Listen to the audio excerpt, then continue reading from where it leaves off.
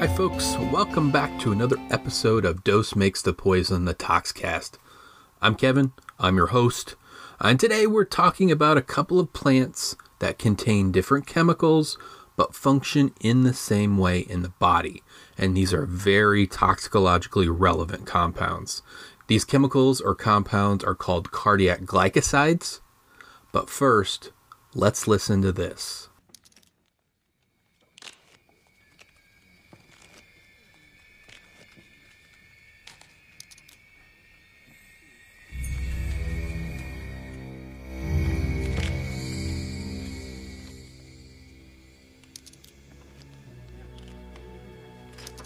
Deal me out. Sorry, sir. You are the big blind. Small blind, please.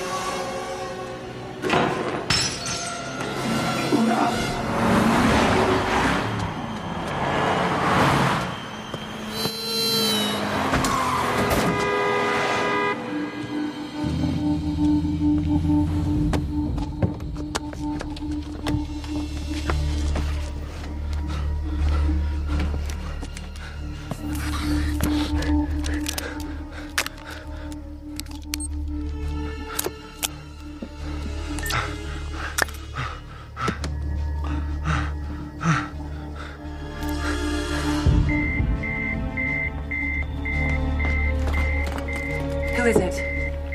007. Bond's been poisoned. He's going into cardiac arrest.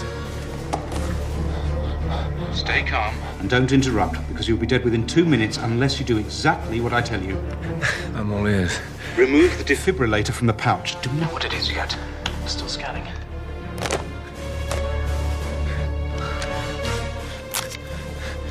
attach the leads to your chest.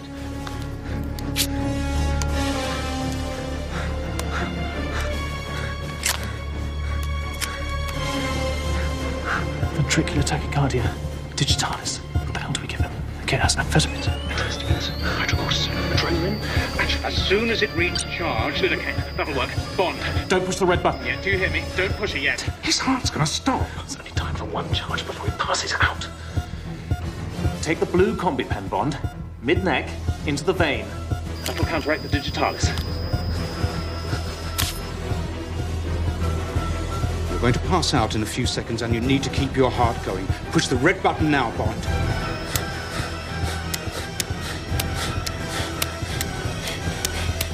Bond, push the damn button. Do it now!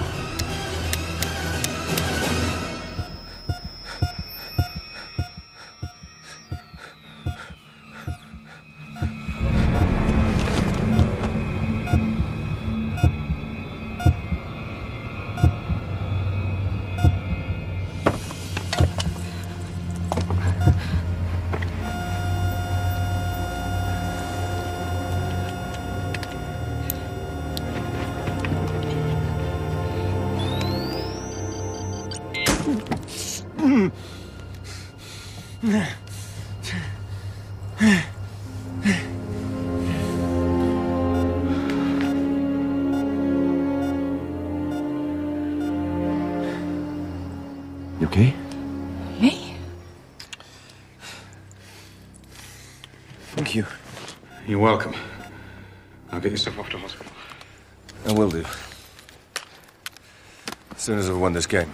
So that clip was from the 2006 James Bond film Casino Royale, which is based on the 1953 Ian Fleming novel of the same name. It's a James Bond novel.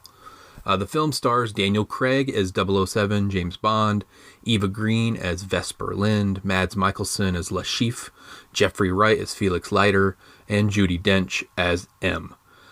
So basically what happens in the movie, after earning 00 status and a license to kill, Secret Agent 007 James Bond sets out on his first mission. James must defeat a private banker funding terrorists and he has to do it in a high-stakes game of poker at Casino Royale, Montenegro. So what happened in that scene?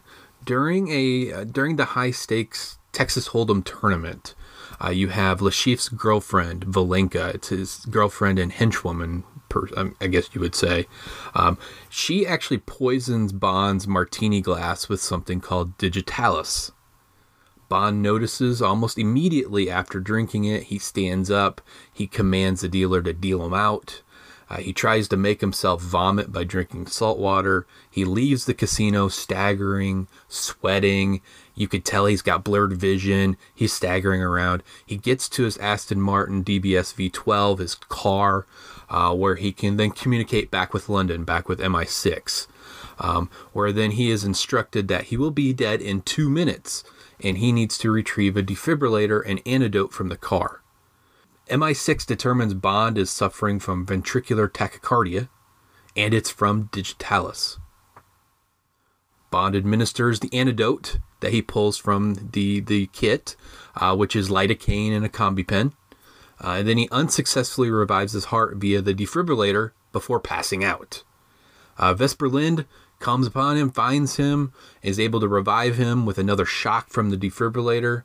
Bond pops back up, collects himself, and returns to the Texas Hold'em game. We'll get back to this scene in a little while, but first we have to talk about what some of these things are. So let's first talk about cardiac glycosides. So what the heck are cardiac glycosides? So cardiac glycosides are a group of compounds that are found in various plants across the world. We'll discuss digitalis, which is the plant you just heard referenced in the clip from Casino Royale. And then we'll also talk about lily of the valley.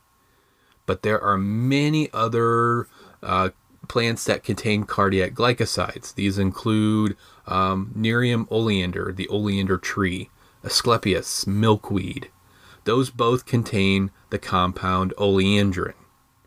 There's a tree called the upas tree, Antiaris toxicaria.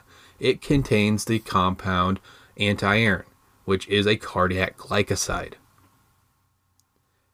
All of these compounds, no matter what they are, they're still in the same class. So whether it's oleandrin, antiarin, digitalis, anything like that, they all function in the same way in the body. So no matter the plant, no matter the specific chemical, they all are cardiac glycosides. And their primary mechanism of action in the body is the inhibition of the sodium-potassium adenosine triphosphatase enzyme, basically which is found in the myocardium of the heart muscle. It's a long name, sodium-potassium adenosine triphosphatase. You sometimes hear it as sodium-potassium ATPase, or more commonly known as the sodium-potassium pump. Why is that important? The sodium-potassium pump basically performs many, many important functions in the cell, in the body. It is involved in nerve cell signaling. It's involved in heart contractions. It's involved in kidney function. In the simplest of terms, the sodium-potassium pump continually pumps sodium ions out of the cell and potassium ions into the cell. And it's powered by ATP, adenosine triphosphate, or energy. This continual pumping of sodium ions out, potassium ions in, creates a gradient between those sodium and potassium ions. If this pump was to fail or was to merely be slowed down, the sodium ions would accumulate within the cell, and then intracellular potassium ion concentration would decrease. So sodium ions would increase inside the cell, potassium ions would decrease. The increase of sodium ions inside the cell results again in another action. The increase of sodium ions inside the cell results in a decrease in activity of something called the sodium-calcium exchanger. Everything in biology and chemistry is linked. Remember that. So if the increase of sodium ions will then decrease activity of the sodium-calcium exchanger, which is a protein that removes calcium from the cell. So again, We're going to go back again for this. The sodium-potassium pump continually pumps sodium ions out of the cell, potassium ions into the cell. If that pump was to fail or slow down, sodium ions accumulate within the cell, and then as those sodium ions accumulate in the cell and increase in the cell, that decreases the activity of the sodium-calcium exchanger, which removes calcium from the cell. I mean, why is that important? Calcium facilitates the interaction between actin and myosin during muscle contraction. Reducing the calcium in the cell allows muscle to relax, which is vital for the heart to beat in a uniform, controlled manner. Increased calcium in the cell inhibits that controlled beating of the heart, and it allows for more forceful contractions of the heart muscle to take place. So in other words, that increased calcium inside the cell can basically cause the heart to beat more forcefully or irregularly. Effects of these chemicals on the body include nausea, vomiting, diarrhea, abdominal pain, blurred vision, color disturbances, halos, and then serious cardiac events such as arrhythmias like ventricular tachycardia, atrial fibrillation, and even something like atrioventricular block or AV block can occur. There have been cases of psychosis with hallucination described after consuming these compounds. Okay, back to that Casino Royale scene. You're probably asking yourself, what is digitalis? Digitalis obviously contains a cardiac glycoside. But what is digitalis? Digitalis is a genus of about 20 species of plants traditionally called foxgloves. They are native to Western, Southern Europe, Western and Central Asia, Northwestern Africa, but you can find them pretty much anywhere right now. I've grown them in the past here in the Midwest, United States. I currently do have a few digitalis plants in my garden right now. I'll post a picture of them on social media for you to look at. They're really pretty flowers. But the best known of this plant, I said, the foxglove plants, this one is called the common foxglove, or Digitalis purpurea. It's the one you commonly see grown in gardens, and it's the one I have growing in my garden now. The flowers range from white to purple to pink. There are several other species of Digitalis that are grown for ornamental reasons. And one of the other important species is Digitalis lanata, also known as the woolly foxglove. So you're probably thinking to yourself now, why is it named foxglove? Just a little bit of trivia and history here. The Digitalis plant was first discovered by Leonard Fuchs in 1542, and that family surname of Fuchs is German for fox. The genus name Digitalis is from Latin digitus, which translates to finger, and that references the shape of the flowers. So when you look at a picture of these foxglove flowers, you'll kind of see where the name comes from. It comes from his surname, and it comes from the shape of the flowers. And then because of all of that, the name was recorded in English as fox's glove, or glofa, or fox's glove. Digitalis, the plant, was first used in medicine, few hundred years ago. In the late 1700s, when William Withering first described the use of Digitalis purpurea extract for the treatment of heart conditions in his book, and this is a long title for a book, An Account of the Foxglove and Some of Its Medical Uses with Practical Remarks on Dropsy and Other Diseases. Dropsy is an old term for edema or fluid retention, swelling of the body, basically the buildup of fluid in the body tissues. The Digitalis plant itself contains, again, a cardiac glycoside, and these glycosides are called digitoxin and digoxin. These are two separate but related compounds. Digitoxin was first isolated from Digitalis by Oswald Schmeideberg in 1875, and digoxin was isolated a little bit later in 1930. So digoxin itself, it is on the World Health Organization, or WHO's, list of essential medicines. Yes, it is a pharmaceutical drug. It is a medication. The brand name of the pharmaceutically derived medication is Lanoxin, among many other names that it goes by. It's used to actually treat cardiac issues such as atrial fibrillation, atrial flutter, which is irregular heartbeat, and cardiac failure. Typically, when it's administered, it's either taken orally or by IV injection. So as I had already talked about, digoxin and digitoxin's primary mechanism of action, as they are cardiac glycosides, their primary mechanism of action in the body is the inhibition of that sodium-potassium pump, which is very, very important as it can cause the heart to beat more forcefully or irregularly. The occurrence of these side effects, especially the adverse effects, is pretty common with digoxin, the medication. It has a very steep dose response curve, or narrow therapeutic index, which is essentially the margin between when it's effective and when it's toxic. There's a very narrow index there. So basically small changes in dose can lead to very drastic differences in effects in the body. And again, those adverse effects can range from nausea, vomiting, diarrhea, blurred vision, and even to this very serious cardiac arrhythmias, ventricular tachycardia, atrial fibrillation, those sort of things.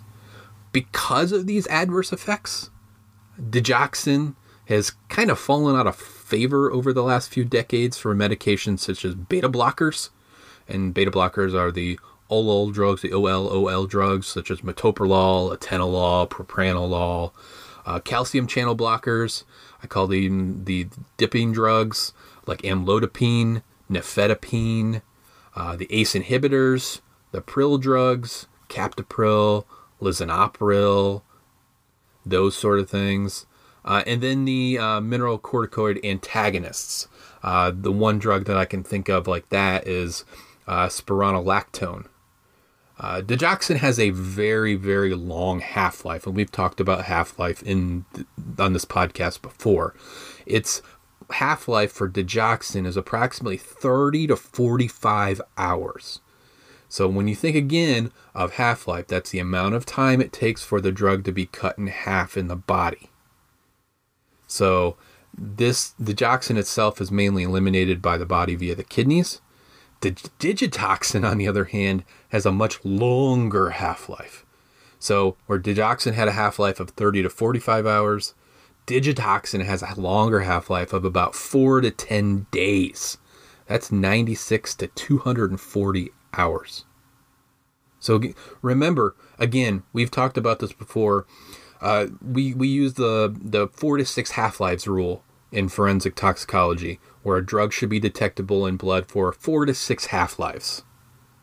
So with either of these substances, it means that it can be detected for a long, long time. So in a moment, I'll be back to talk to you about another cardiac glycoside.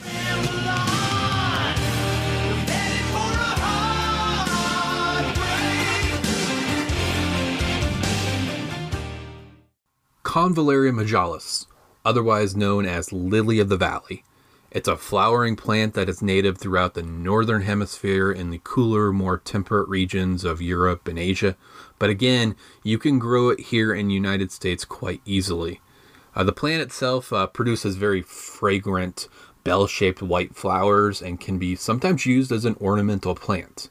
Historically, it's been used as a target fragrance for perfumes. It's a very good-smelling flower. And a perfume specifically by Christian Dior, released in the 50s as Diorissimo. The scent of this perfume was a simulation of the lily of the valley, which was Dior's favorite flower. You will see the flower be used in weddings, especially very posh weddings of royalty. As an example, Lily of the Valley was featured in the bridal bouquets of Catherine Middleton when she married Prince William. It was also featured in Princess Grace of Monaco's bridal bouquet. Convallaria does contain many cardiac glycoside compounds. The main one is a substance called convalitoxin. Again, convalitoxin is a cardiac glycoside, and it functions in the same way that digoxin and digitoxin do. Sodium-potassium pump inhibition. it makes your heart pump irregularly, causing all sorts of cascading issues in the body. Unlike Digitalis or digoxin, Convallaria has no pharmaceutical medication associated with it. In a forensic tox laboratory, digoxin can be readily detected in blood, urine, or other tissues. Screening can be completed via immunoassay, but most labs would utilize some sort of chromatography mass spectrometry platform, something like a liquid chromatography mass spectrometry, to detect it via screening and confirmatory testing as well.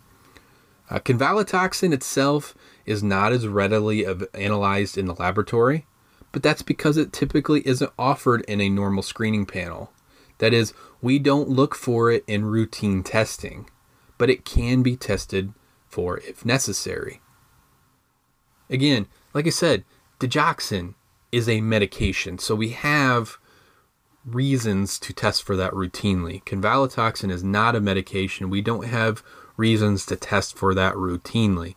But again, using liquid chromatography, triple quadruple mass spectrometry, time of flight mass spectrometry, we can readily detect these compounds in the modern forensic toxicology laboratory. It's just that we have to be kind of told that we need to be looking for these sort of compounds. So as you heard at the top of this episode, Digitalis was used to poison James Bond in Casino Royale.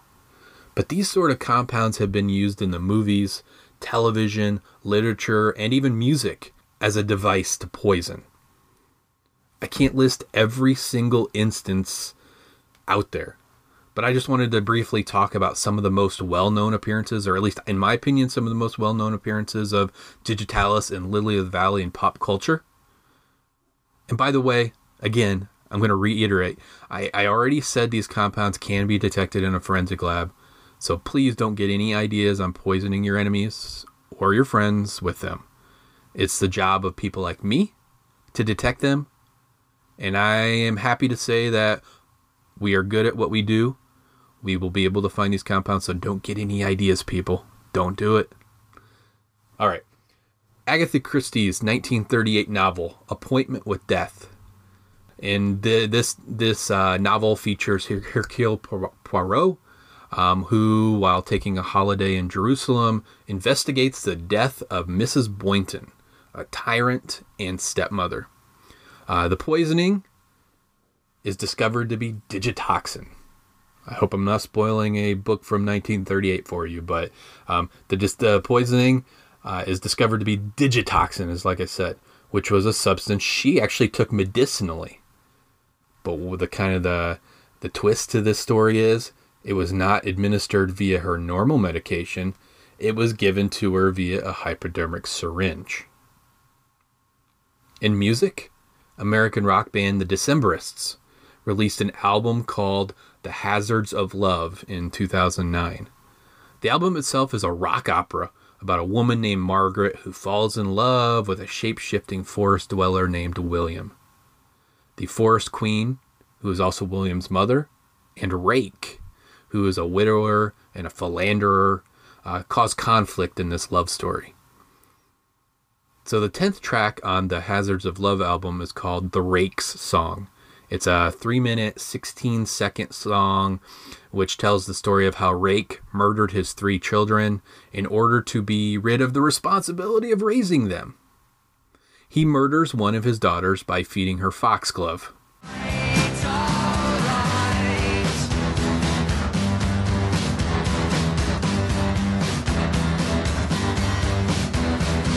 Charlotte's I buried after feeding her foxglove. Dawn was easy, she was drowned in the bath. Isaiah fought but was easily bested.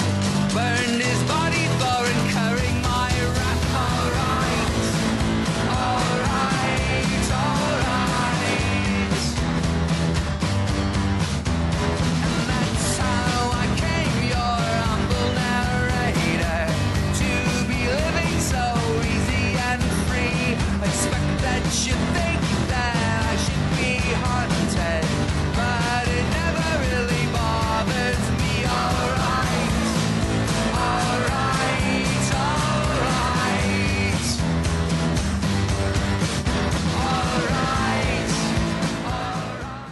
In Season 9, Episode 5 of Columbo, the episode title is called Uneasy Lies the Crown. A dentist tries to preserve his lifestyle by killing his wife's lover, who is also a patient of the dentist, and he frames her for the killing.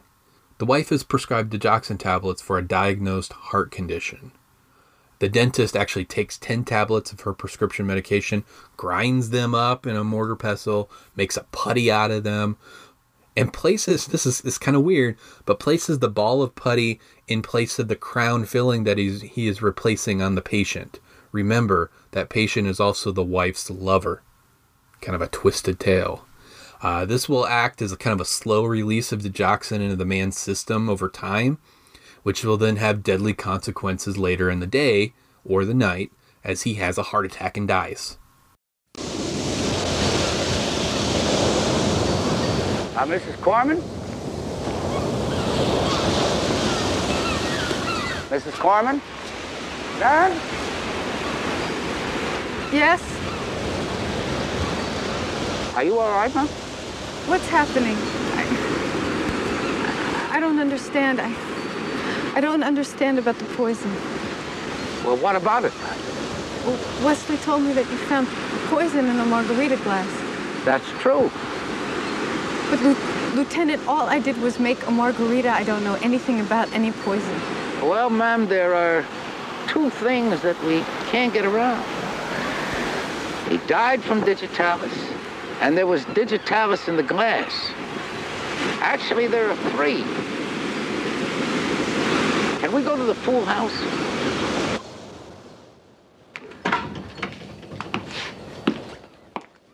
Mr. Evans did not die up on Mulholland Drive. He was dead when the car went over the cliff. He died here in the house, probably right there on that couch. And if you're wondering how I know, ma'am, it was all in the autopsy report. That you and Mr. Evans were making love shortly before he died. And under those circumstances, not many women would call their husbands for help. They would call 911, let the paramedics clean things up, then call their husbands. Well, that's who I called. I called 911. You called 911? Are you sure? I'm not sure of anything that happened that night, but I am sure that I pressed the 911 button, yes. On that phone? Yes, on that phone.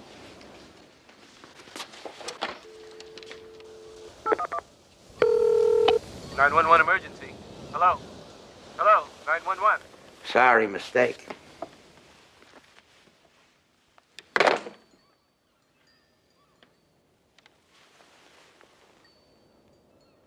What happened after your husband and brother came here? I don't know. All I remember is Adam collapsing and then pressing the 911 button. Are those your pills outside on the table? Yes. Take as directed. How many do you take a day, ma'am? I take 2. Do you ever take more? Oh, no, never. They're much too dangerous.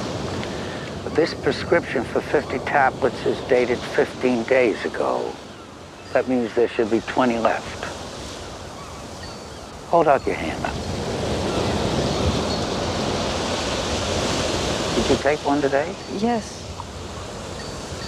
2, 4, 6, 8, 10.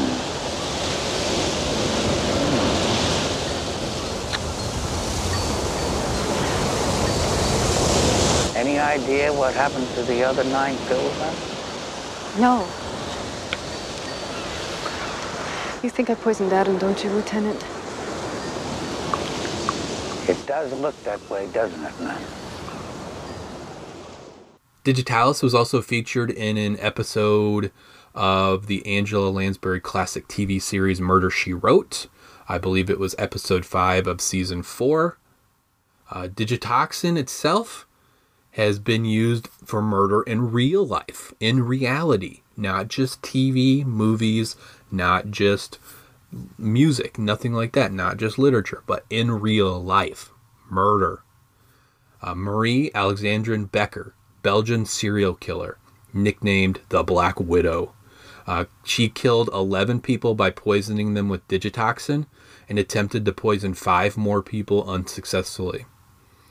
Marie had an affair with another man in 1932 and then poisoned her husband with digitalis. She kind of grew tired of the lover, then poisoned him too. She began to party in local nightclubs, which was kind of expensive. It cost money. So she opened up a dress and sewing shop, which led to her robbing her patrons for money. And then when they found out they were being robbed, she would poison them with digitoxin. Becker was actually arrested in 1936 as she was preparing her 17th attempt at digitalis poisoning. She was originally sentenced to death in 1938, but her sentence was commuted to life imprisonment. She died in prison in 1942 in Nazi-occupied Belgium, and she was, I believe, the age of 62 when she died. Decades later, American serial killer Charles Cullen confessed to murdering 40 patients during the course of his 16-year career as a nurse in New Jersey. Further investigations revealed that his murder count was much, much higher than what some experts estimated. Some experts were actually estimating up to about 400 deaths attributed to his doing. The murders began in 1988, ended in 2003. So really, when I first got involved in this job in forensic toxicology is when the murders ended, which is kind of crazy to think about. Charles Cullen utilized digoxin as a tool for poisoning and murder. But he used other things as well. He used insulin, he used epinephrine, those sort of compounds. But he was arrested in December of 2003, convicted in 2004, sentenced to 11 consecutive life sentences. He will not be eligible for parole until 2403, so 2403. In 2006, he was attending a sentencing hearing, and he actually upset the judge by repeating over and over and over, "Your Honor, you need to step down." And he did that for like 30 straight minutes. The judge had him gagged with cloth and duct tape. He continued to try to repeat that over and over even after being gagged. And because the judge was so upset by his behavior, the judge gave him an additional 6 life sentences for his crimes. And Charles Cullen's reasoning behind all of these deaths and being a serial killer was kind of twofold. He told detectives that he could not bear witness to or hear attempts about saving a person's life. Remember, he was a nurse, and he couldn't bear witness or hear about attempts at saving someone's life. He also stated that he did so to end patient suffering and prevent hospital personnel from dehumanizing the patients. So he killed them. So that's digoxin, digitoxin, digitalis. That's got a long history in music, movies, television, literature, anything like that. Real life serial killer, death, murder cases. Lily of the Valley, though, is a different story. Lily of the Valley has a much shorter life in any sort of pop culture. It hasn't really been used that much in TV, in music, in literature, but it definitely has. There are some standouts. Lily of the Valley is actually a song by Queen on their 3rd studio album from 1974, which is titled Sheer Heart Attack. And the song itself is not about poisoning. But I've always thought it was clever, or maybe a coincidence, that the song titled for a poisonous plant that causes cardiac issues to be included on an album titled Sheer Heart Attack. If you want to listen to the album, it's a great song and it's a great album because the album contains other songs like Brighton Rock, Killer Queen, Stone Cold Crazy. But again, I just thought it was pretty clever, or maybe coincidence, like I said, that it appears on something called Sheer Heart Attack. The Lily of the Valley flower was featured in an episode of the series Outlander, which is a historical drama TV series about a former World War II nurse named Claire, who in 1945 finds herself transported back to Scotland in the 1700s, which is I believe based on a series of novels by Diana Gabaldon. But the Lily of the Valley flower was actually featured in episode 3 of season 1 of Outlander, which you can find Outlander at least here in the United States on Netflix. So if you want to watch that, go right ahead. Most famously, though, and this is something that will come up all the time when you talk about Lily of the Valley. Most famously, Lily of the Valley was used in the television show Breaking Bad as a poisoning agent during season 4, episodes 12 and 13, the last 2 episodes of the season. It's a long plot line, but I'll condense it for this episode. Walter White is sitting on his back patio near the pool with a gun, contemplating life and what to do about the situation in which he finds himself. Basically, he was trying to bring down Gus Fring. He will do anything to protect his family. So, as he spins the gun around the table, it stops and points to a plant, pretty ominously. The camera pans over to a flower pot with white colored flowers. And later in the scene, the camera zooms in and focuses on the name of the plant. And we can clearly see that the plant is Lily of the Valley.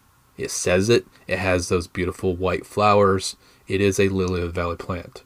Walt concocts this plan. So basically we hear later that Brock, one of the other characters who's a child, is in the hospital with flu-like symptoms. But it's getting worse. So remember, symptoms of this nausea, of vomiting, diarrhea are all very common side effects. Headache, lethargy, tiredness, stomach pain are common too. Kinda like the flu. Why? Jesse, Gus gave me no choice. I had to call the DEA to protect my family. What else could I do? No, you son of a bitch. You know what you did. Okay, look, just put the gun down, okay? Just put it down and we'll talk, all right? You tell me what it is you think I did. Brock, why did you poison him? Who's Brock? You saw him in my living room just last night. You came to my door and you looked right at him. So don't tell me you don't know it. The boy. Jesse, I have no idea who these people are. Now, please, okay, that's Brock. And he was poisoned? The ricin! He's dying because someone gave it to him. And only you and I were the only 2 people on Earth who knew about it. Now, wait a minute. Maybe he went into your pockets and... No! I had it. I had the cigarette with the ricin in my pack this morning.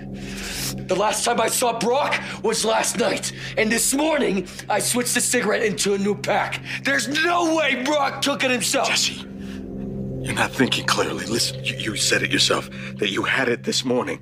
Then when could I have possibly gotten it? You had Saul do it. What? Yeah, I went to his office. He called me and just had to see me today. His big man mountain bodyguard patted me down. That's when he must have sold off of me, right? That's the plan. Was that the plan? Jesse. Why? Why, in God's name, would I poison a child? To get back at me! Because I'm helping Gus!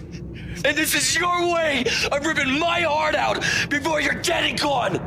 Just admit it! Admit what you did! Admit it! I did not do this! Shut up! Stop! So Jesse confronts Walt about poisoning Brock. Jesse thinks Walt used a cigarette containing ricin in it, which is a whole different storyline, but of course Walt denies that he poisoned the kid.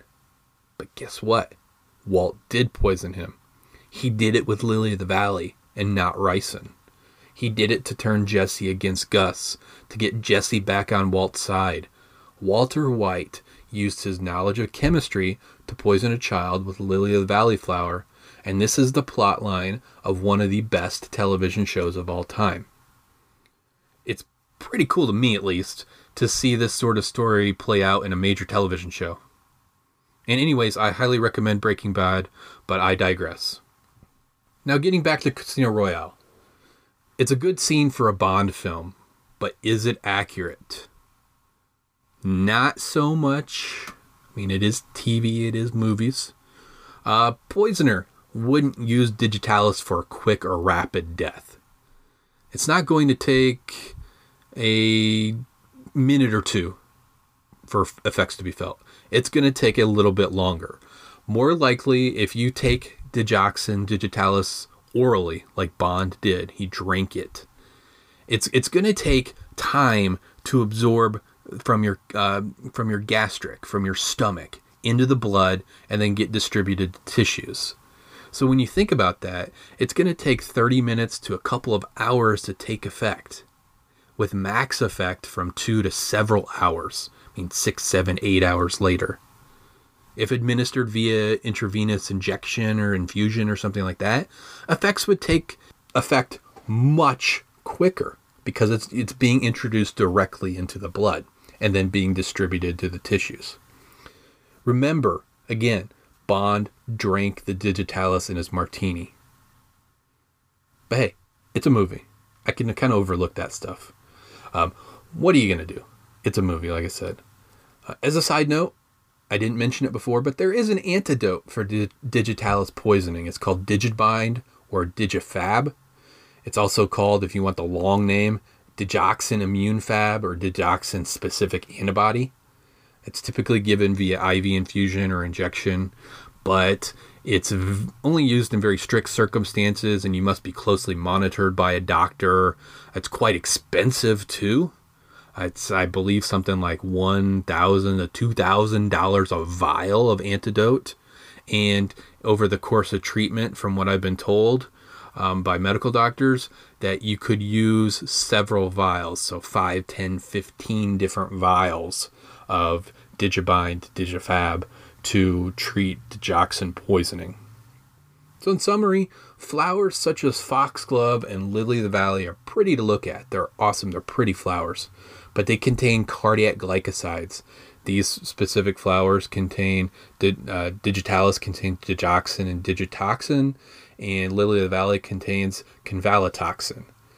These are very toxicologically significant compounds. They are very important, relevant to forensic toxicology. They have significant effects on the body, on humans, whether exposed either accidentally or on purpose. These compounds have been used in real murders and poisonings. They've been represented in literature, TV, movies, music. And again, I'm going to repeat this again. So for everyone out there listening, we can find these things in forensic tox labs, people. Don't get any ideas. So that ends this episode of the Toxcast. I hope you learned a little bit about these plants and toxins today. And if this wasn't new information for you, I hope it was a good refresher session. If you'd like to contact me, find the show on Facebook at the Dose Makes the Poison podcast page. Search it out and give it a like. On Twitter, you can find the show at Toxcast. The email address for the show is dosemakesthepoisonpodcast@gmail.com. You can find the podcast on pretty much any app you listen to podcasts. But if you can, head on over to Apple Podcasts, leave a review for the Toxcast, let me know what you think about the show. Hit up the email, suggest any topics you want covered in a future episode.